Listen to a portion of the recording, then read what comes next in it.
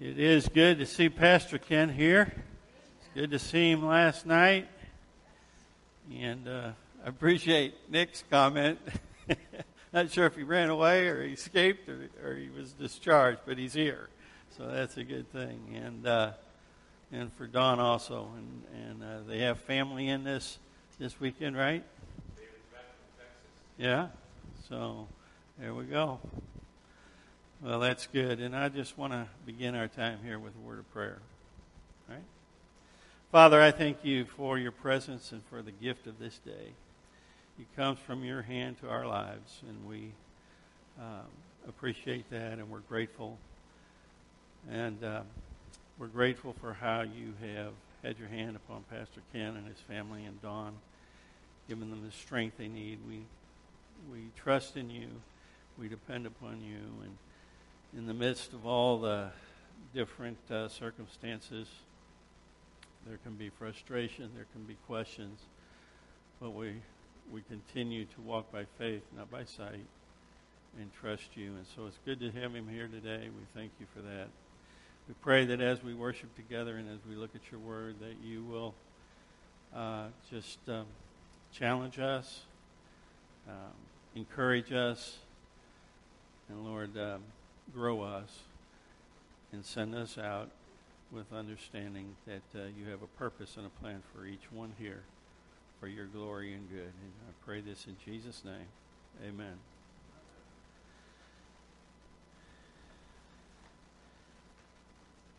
The title of the message is simply why. Just the word why. And there is a website I went to when I was working on the message, and it's at the website is Mondavo.com, and it's a company that supplies a digital marketing tool set for companies. And they listed the top 10 questions adults ask. I don't know how accurate it is, but they had numbers there, so it's good for the sermon, so I grabbed it. So what do you think the number one question was? What is it?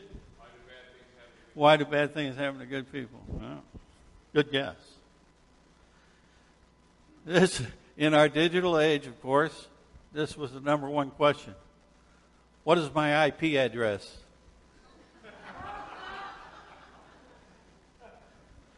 The second question, anybody want to guess? What? What's my password? That's a good guess, too. What time is it? The third question is, how do I register to vote? The fourth, I was surprised at this one. How do I tie a tie? See my... The fifth question is, can you run it? The sixth is, what song is this? The seventh is, how do I lose weight? The eighth, how many ounces in a cup? The ninth,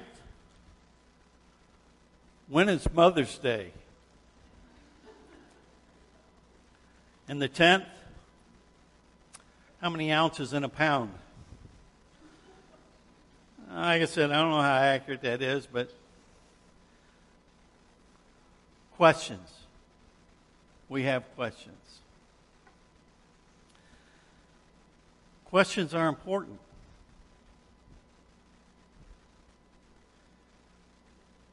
I often say questions are our friends.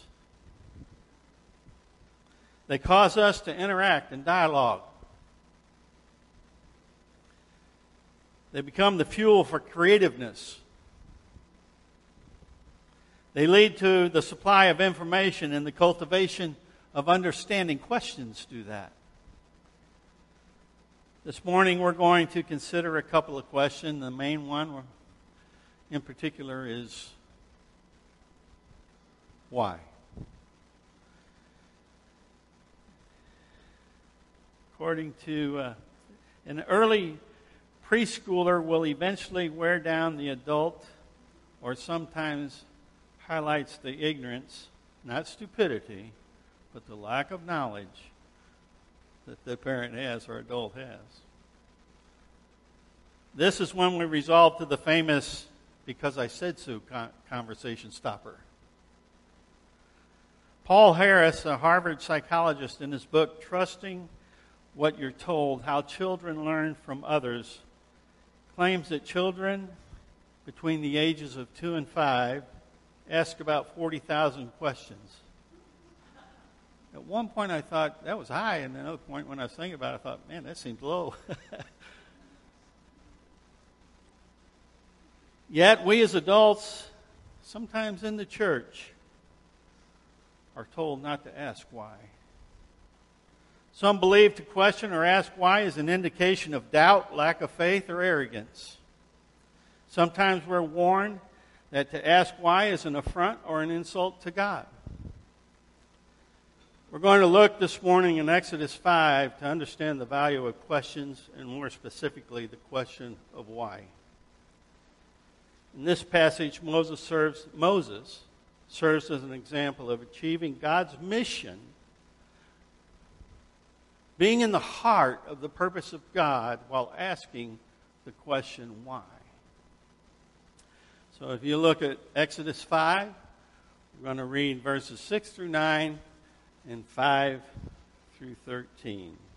Or 15 through 23, sorry. Exodus 5, beginning with verse 6. That day Pharaoh commanded the overseers of the people as well as their foremen, don't continue to supply the people. Now, he's talking to his supervisors who are over the Hebrew people. And so Pharaoh's telling his overseers of the Hebrews, don't continue to supply them with straw for making bricks as before. They must go and gather straw for themselves, but require the same quota of bricks from them as they were making before. Do not reduce it, for they are slackers. That's why they're crying out, let us go and sacrifice to our God. Impose heavier work on the men, then they will be occupied with it and not pay attention to deceptive words. They're just lazy. So make them make their straw, make them make the same amount of bricks. That'll take care of this thing of thinking they got time to go out and worship God. Let's pick up in verse 15. So the Israelite foremen, plural, went in and cried for help to Pharaoh. Obviously, right? I can't get the straw and make the same number of bricks. You're killing his people. So they go into Pharaoh. Why are you treating your servants this way? No straw has been given to your servants, yet they say to us, make bricks. Keep it up. Look, your servants are being beaten, but it is your own people who are at fault. But Pharaoh said, you're slackers. That's why you're saying, let us go sacrifice to the Lord. Now get to work. No straw will be given to you, but you must produce the same quantity of bricks. The Israelite foremen saw that they were in trouble. That's saying it lightly, right? When they were told, you can't reduce your daily quota of bricks. What are we going to do? When they left Pharaoh, where did they go? They confronted Moses and Aaron, who stood waiting to meet them. And this is what they said to Moses and Aaron. May the Lord take note of you and judge. They said to them, because you have made us reek to Pharaoh and his officials, putting a sword in their hand to kill us. You're the reason we're having problems, Moses and Aaron.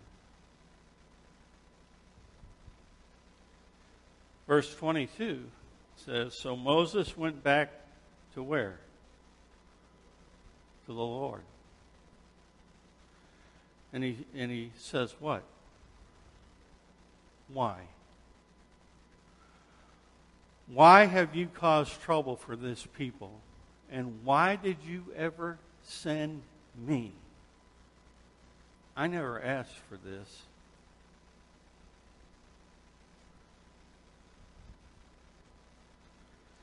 Ever since I went into Pharaoh to speak in your name, he has caused trouble for this people. And what's the last part of that? And you haven't rescued your people at all. It's pretty bold. This is Moses, recorded in Scripture as a prime instrument of God in achieving His will. And this is what he says. He's still on mission. God didn't say, get over there, you spoiled brat. He didn't say, you don't have enough knowledge. Get over there and sit in the corner till you straighten up and fly right.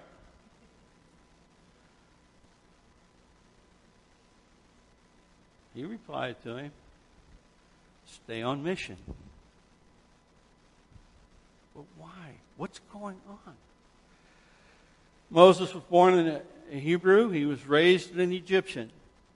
After he had become a man, he sought to correct an injustice he saw he was a Hebrew, born a Hebrew, and he saw a Hebrew being mistreated by an Egyptian, and he took things into his own hand. He's going to deliver the people, and he killed the Egyptian and buried him in the sand.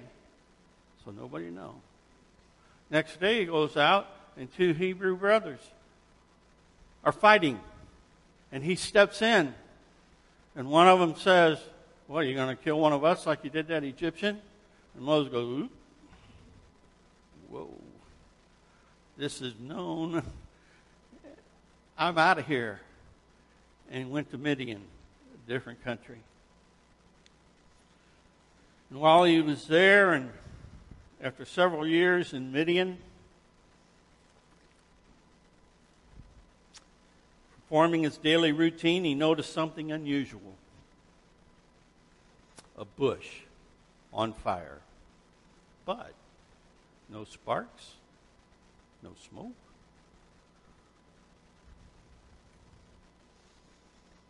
So he looked closer.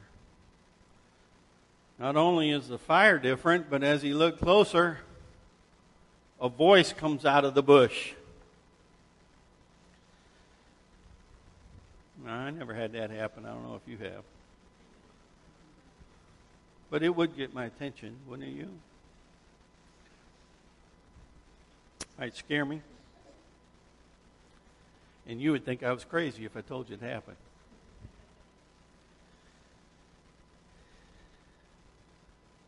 Moses is now in a conversation with God concerning what God wants him to do. He was just doing his daily routine, and God came to him, and he has a plan. And he wants to involve Moses. And he gets his attention. He's out there all by himself.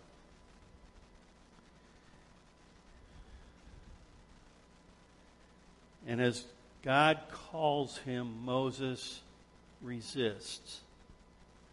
First of all, who's going to believe me? I mean, you tell me I'm going back there, and I ran out because one of those Hebrew slaves, I was scared. So who's going to believe me? He didn't have confidence in going back. He said, who's going to believe me? How am I going to go right into the presence of Pharaoh and be taken seriously? I went to him. Secondly, I don't talk well. So that's not going to go well for the mission. I can't even get the words out very well. I don't have confidence. I'll be a joke because of my speech impediment. God shows him in miraculous ways that he's behind all this. But Moses continues to resist. So God calls another man to help in the mission. His brother, Aaron. Only Aaron doesn't receive the call through a burning bush. He receives the call from Moses, who says, hey, God said you need to come with me.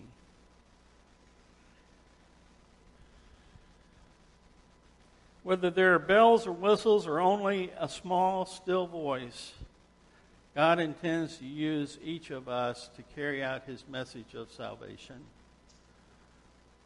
You don't have to have the smoke and mirrors. You may have just a sense that God wants you to do this or that. It's one of those voices that you don't hear, but it's so quiet, it's deafening, and you hear it. So this morning in our passage, I want us to understand the question why prepares us for the next steps of obedience. It's not a bad thing. It prepares us to do the next thing that God wants us to do and helps us to understand along the way without getting all the answers. How does this happen? Well, first there's the value of why. It indicates an honest pursuit. If we're going to ask why, then we're expressing honesty to God. I don't understand this. And what we learn in that process and the honesty of the pursuit is that perhaps we may have some unmet, unfulfilled expectations. Moses says, verse 22 of chapter 5, you haven't delivered your people at all. He had the expectation. God told him that.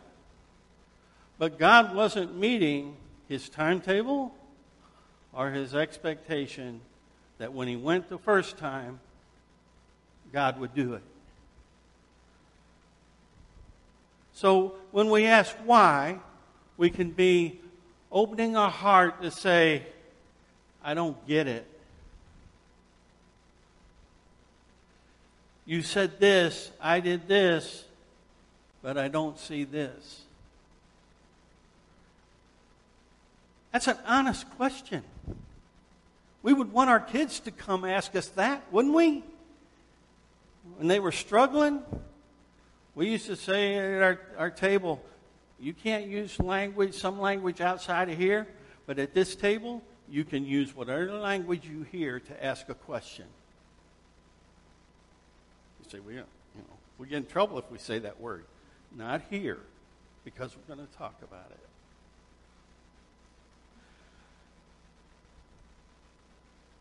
Moses was saying, I didn't think it was going to work. But you convinced me otherwise, and now things have not worked out the way you had led me to believe they would. So the question indicates the unmet expectation. There can be three possibilities that he could look at. Perhaps you didn't do it because of my disobedience. Sometimes we go there first thing, and that's not the first place we need to go. Maybe we don't hear God because I've done something wrong. It's not a bad question, but that may not be the answer. Sometimes it's a matter of timing. It's the right thing, but it's not. That was here. Or maybe it's just the essential part of the plan. That it's coming. God is working in ways that we don't even see. We have a microscopic view, and God is doing things even more. What happened? Moses resisted. Aaron got involved. So sometimes when we ask why, we learn that we had unmet expectations. Sometimes when we ask why, it's on the basis of or a concern that we've created difficulty for myself and others. In verse 22, first part, it says, "And since I have come to Pharaoh to speak in your name, he has done evil to this people. I followed you, but not because of following you. But now, because of following you, life has become more difficult, not only for me, but for others. We had expectations that it would not be hard." If you're going to follow Christ, clear up an expectation. Right? What is that expectation? It may not be what? Easy.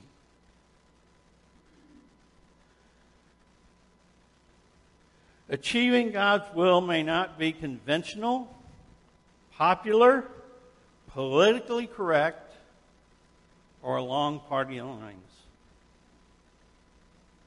God will not be put in a box that we make. As a result, we understand the importance of community. When it gets difficult, how important it is to have someone to come alongside and say, "I'm here. I don't have the answer, but I'm praying with you. I'll walk with you."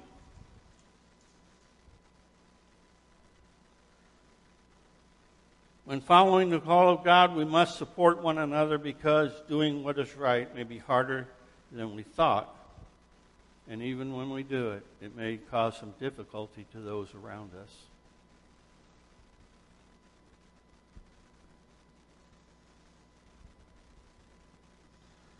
When that happens, our proper relationship with God is indicated by our compassion for those who are hurt, not our hatred for our enemy.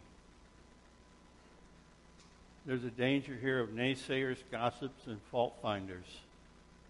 People who, when you are following God and following His purpose for your life, to be included in that proclamation of salvation to a world, there are going to be people, when you go out and do something, say, "You can't do that. We've never done it that way before. Now look what you did. Now you got everybody upset. And you're to blame." That happened. Those foremen said, and they had, as far as my humanness, I would feel the same way. You stirred this up, Moses, and now it's impossible for us. So the question of why opens our heart to God's understanding, even in the midst of sensing the pressure of doing the right thing, even though it causes hardship.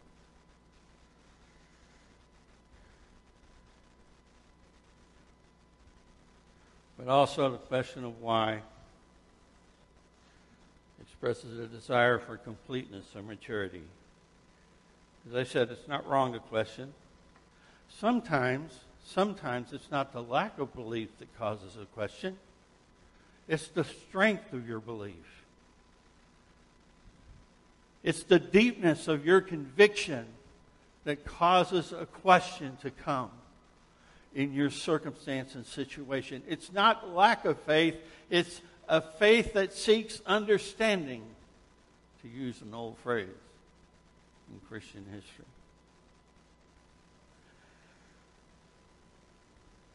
Frequently, we reward the right answer more than the right question. Ask any school teacher. I don't know. Ask a lot of them. Nick, we get the state tests, and how many times do we teach the test to get the answers? I remember, and you may have done this too when you were in school, and even college. You know, you're supposed to be a little more mature.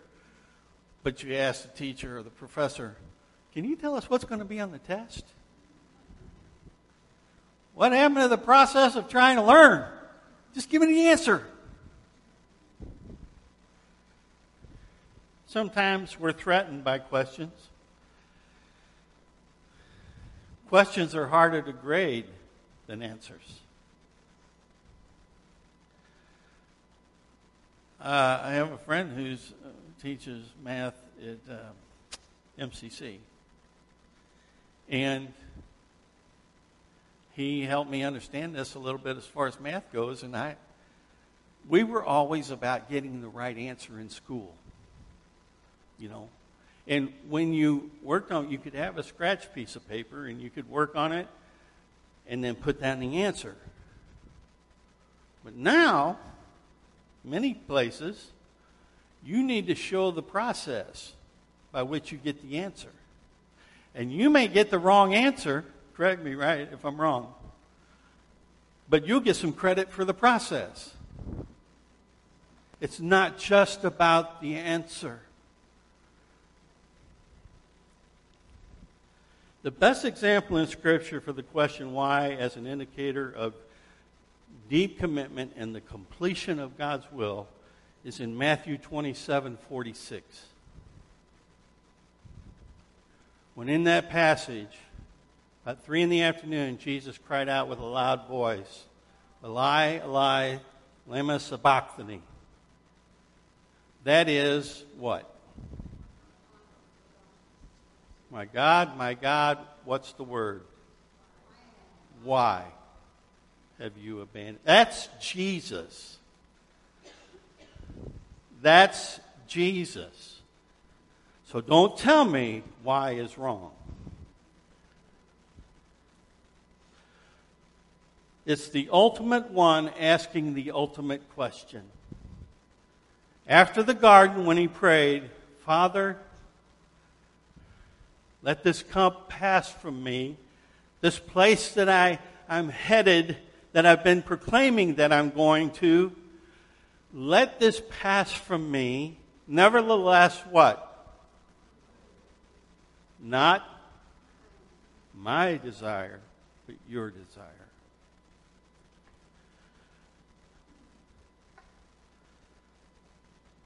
And now he says, why now? You know, we have ways to explain things and get them in nice, neat boxes, right? Or categories. And I know over time, and many have said, and this may be true, you know, the reason he said that is because God the Father had to turn his back on him because all the world's sin was laid on him. And he couldn't look, he's so holy, he couldn't look. Listen, God saw Jesus dying on the cross. He did not turn his eye away. It was his only son, and he saw him. It wasn't because he looked away. I know that's not the case. If God says to us, I will never leave you or forsake you, is he going to do it to him? You say, well, he did it because of me, and so he did.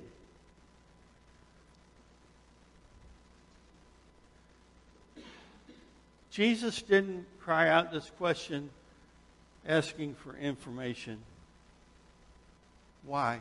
Tell me why. What? I need to know. He knew he was going there. He didn't ask a question because he was disobedient. He didn't ask it because it wasn't working right at the time and was there a better time? No, this was the right time.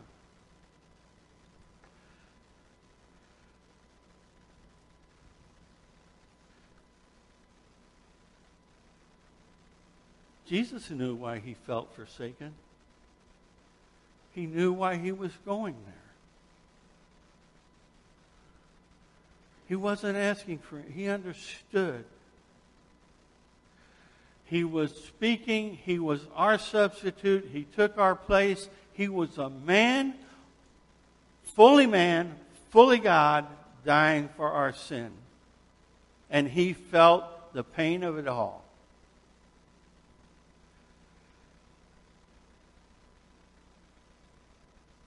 And he bore that without ever sinning against the Father.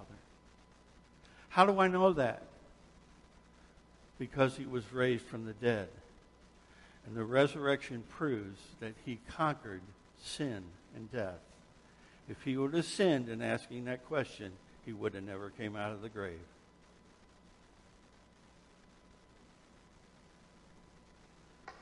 I'm not going to stand here and arrogantly tell you why he asked.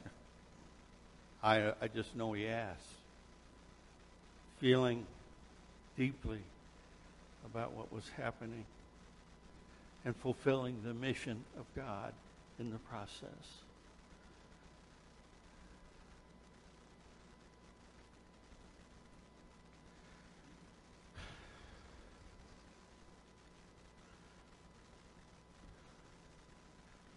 So,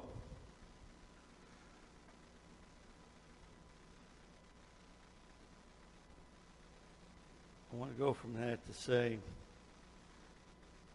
so what's the reason for the why? How many of you like to work jigsaw puzzles? Anybody? A few? We just started to a little bit. Not a lot, you know.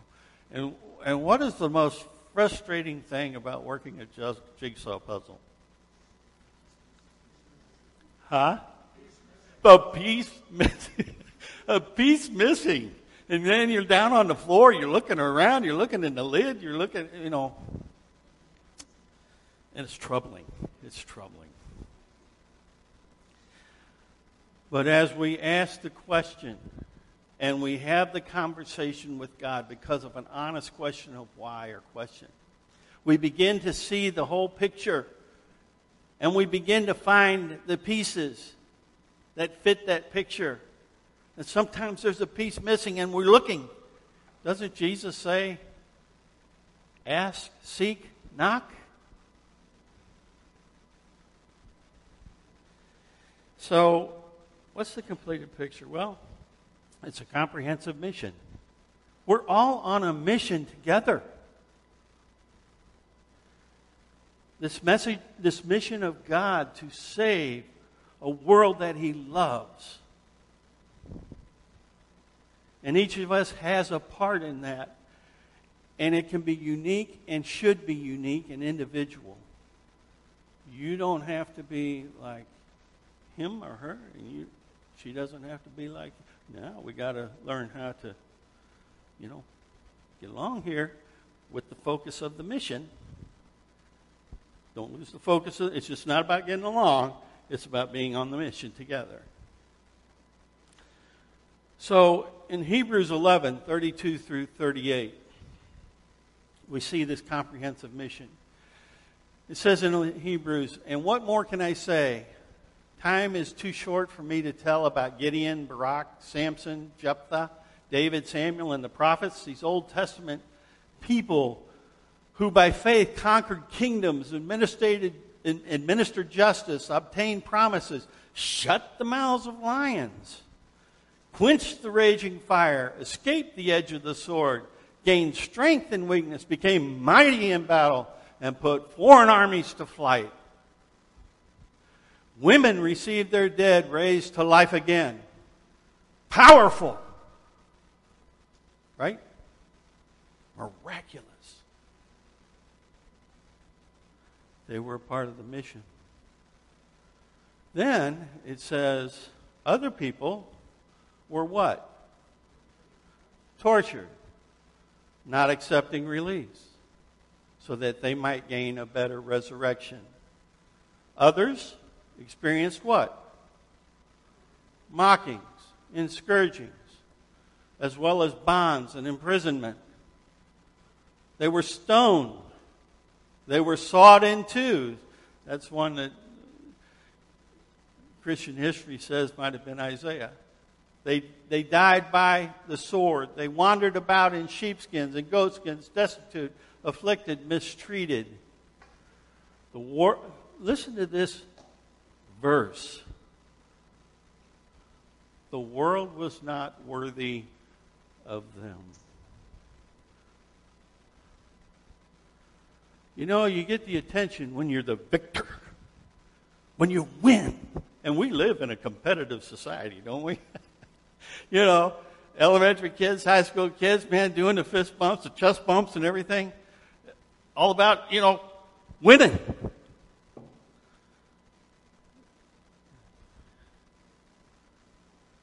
But what about those who look to be losers, look like they lost? Jesus, when he was on the cross, they came by and said what? He could save others, but what? Can't save himself. If you're the Son of God, do what? Show me. Come down from that cross. And he hung there. It's a comprehensive mission. And the results don't define the faithfulness.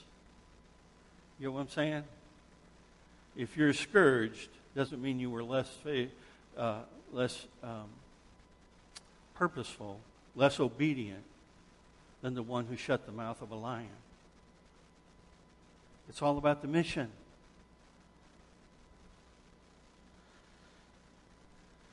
And God's promises come in those questions. The answers come. They're not specific, maybe. They're not like, well, oh yeah, okay, well, let's see. So I'll go there, and maybe I'll go to the hospital, I'll get an infection, the wound will heal up, and it'll be good. It's a matter of days. He could do that, but he doesn't. What's the promise of God? Is it that we then begin to create these expectations again? No. Here's a couple of promises. One is that what he told Moses. Listen, I am will go with you. Remember Moses said, well, who should I tell him sent me? And what did God say? Tell him, I am sent you. And Moses was like, that's going to go off. It's going to give me a lot of track time. But God says, I am who I am. You don't need any more than that, and I'll be with you. And then in Philippians 4:13, he says this. And Paul says this, I am able to do all things through him who strengthens me. Now, I can go out here and get in this parking lot, and I can say, in the name of Jesus, I'm going to leave this building in a single bound. And I jump and get about that high off the floor. It doesn't happen. This is not about God coming along aside of me, being who I need him to be so I can be what I want to be.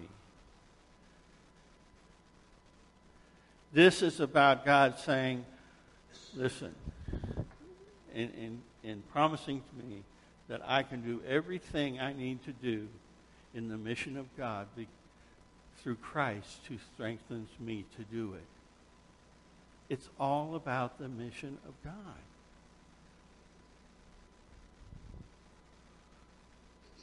If it doesn't happen, we come with unmet expectations. It doesn't mean, now what? God's too weak. No, it means, what is it, God? Apparently, maybe I had this idea that it was going to be this. I mean, Moses says, you didn't even deliver your people like you said. Maybe it's about, hey, it's the mission. Look to me. You're going to accomplish it because as you trust Christ, you can do anything you need to do to get there and complete the mission. The other promise is 1 Corinthians 10:13. It says this. No temptation has come upon you except what is common to humanity. But God is what? Faithful. He will not allow you to be tempted beyond what you are able, but with the temptation, he will also provide what? The way out so that what? You may be able to... Now, wait a minute. Hold on. That makes no sense to me. Because the way out means the way out. And in the King James, it says the way out is, it says the word is escape. He will also provide the way of escape so that you may be able to endure it. Now, wait a minute. That's not what I think of as escape. Escape means I get out of it. But this is saying the way out is through it.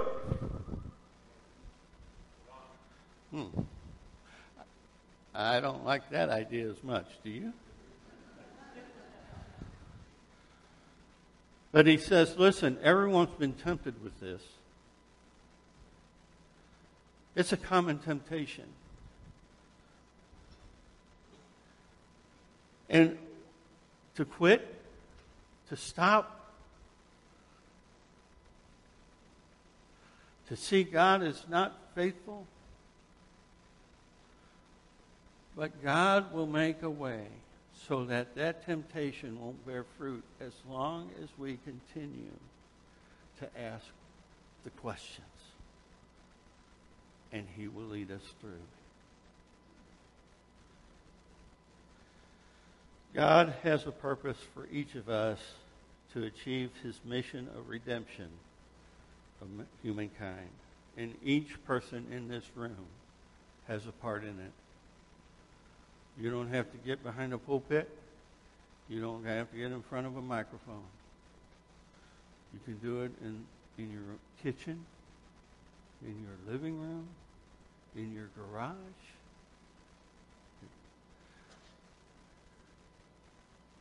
But you are needed because God created you to be that individual. He created me to be the individual that's needed. The piece of the puzzle. Don't be the missing piece.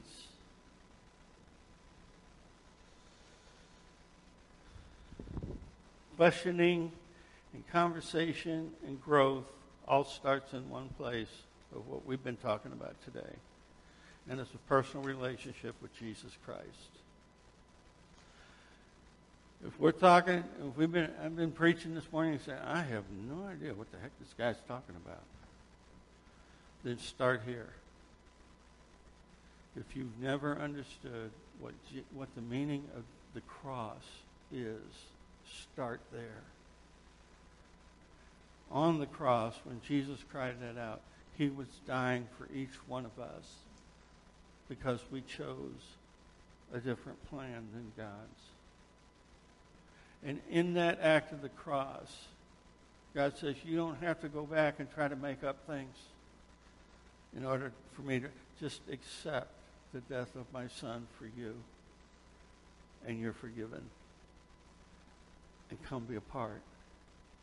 I have a plan for you. You start with confessing that you need Him, that you understand that you're a sinner, that you needed Jesus to die for the forgiveness that comes pure and clean from the grace of God that embraces you. You may have already done that, but you're going through a tough time. Don't stop asking questions. Keep your ears and your eyes open. God is at work.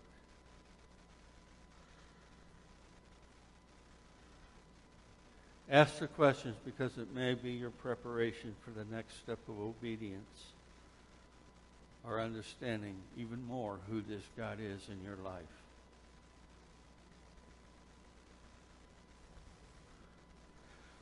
Wherever you are this morning, after we're dismissed, I just want to encourage you that if you sense that I have never really understood what Jesus did for me, and I would like to accept that in my life, then You can talk to me, you can talk to Pastor Ken, you can talk to Don, you can talk to somebody in this congregation that you know. And they'll talk with you, and they'll pray with you, and they'll listen to you. It may just be a listening ear. So after we're dismissed, I know, don't let yourself say, well, you know, it's over, everybody's trying to get home. This is an important part. And don't hesitate to find that person out. As I said, Pastor Ken, you know, we want to be sensitive to you, Pastor Ken. You know, I'll be glad to talk with you. Nick, other people here, Ken, others will be glad to talk with you. If you don't know, just come talk to me. Okay? So we're going to have a word of prayer, and then I'm going to ask that Nick comes and he'll have a closing song. So let's pray together. Father, I thank you for your presence. I thank you for the God that you are, the I Am, that covers everything we need, whether we know it or not. That you have a mission, that you have a plan, that every person could sense the love and receive the love that they need, and Lord, to understand the purpose that their lives are about, and about how you want to use them to reach that friend, that family member, that neighbor, that acquaintance. God, we need you for that understanding, for the power, for the perseverance. Open our heart. And Lord, I know that you'll welcome all the questions we have in order that we might be the kids you want. So, Father, I pray if there's anyone here that needs to pray with someone, to talk to someone, to understand more about what Jesus did, or maybe what you're doing in their lives, that we can pray with them, they will respond. If not, I pray that they will find that person as they leave from here. So, Lord, I pray these things in Jesus' name. Amen.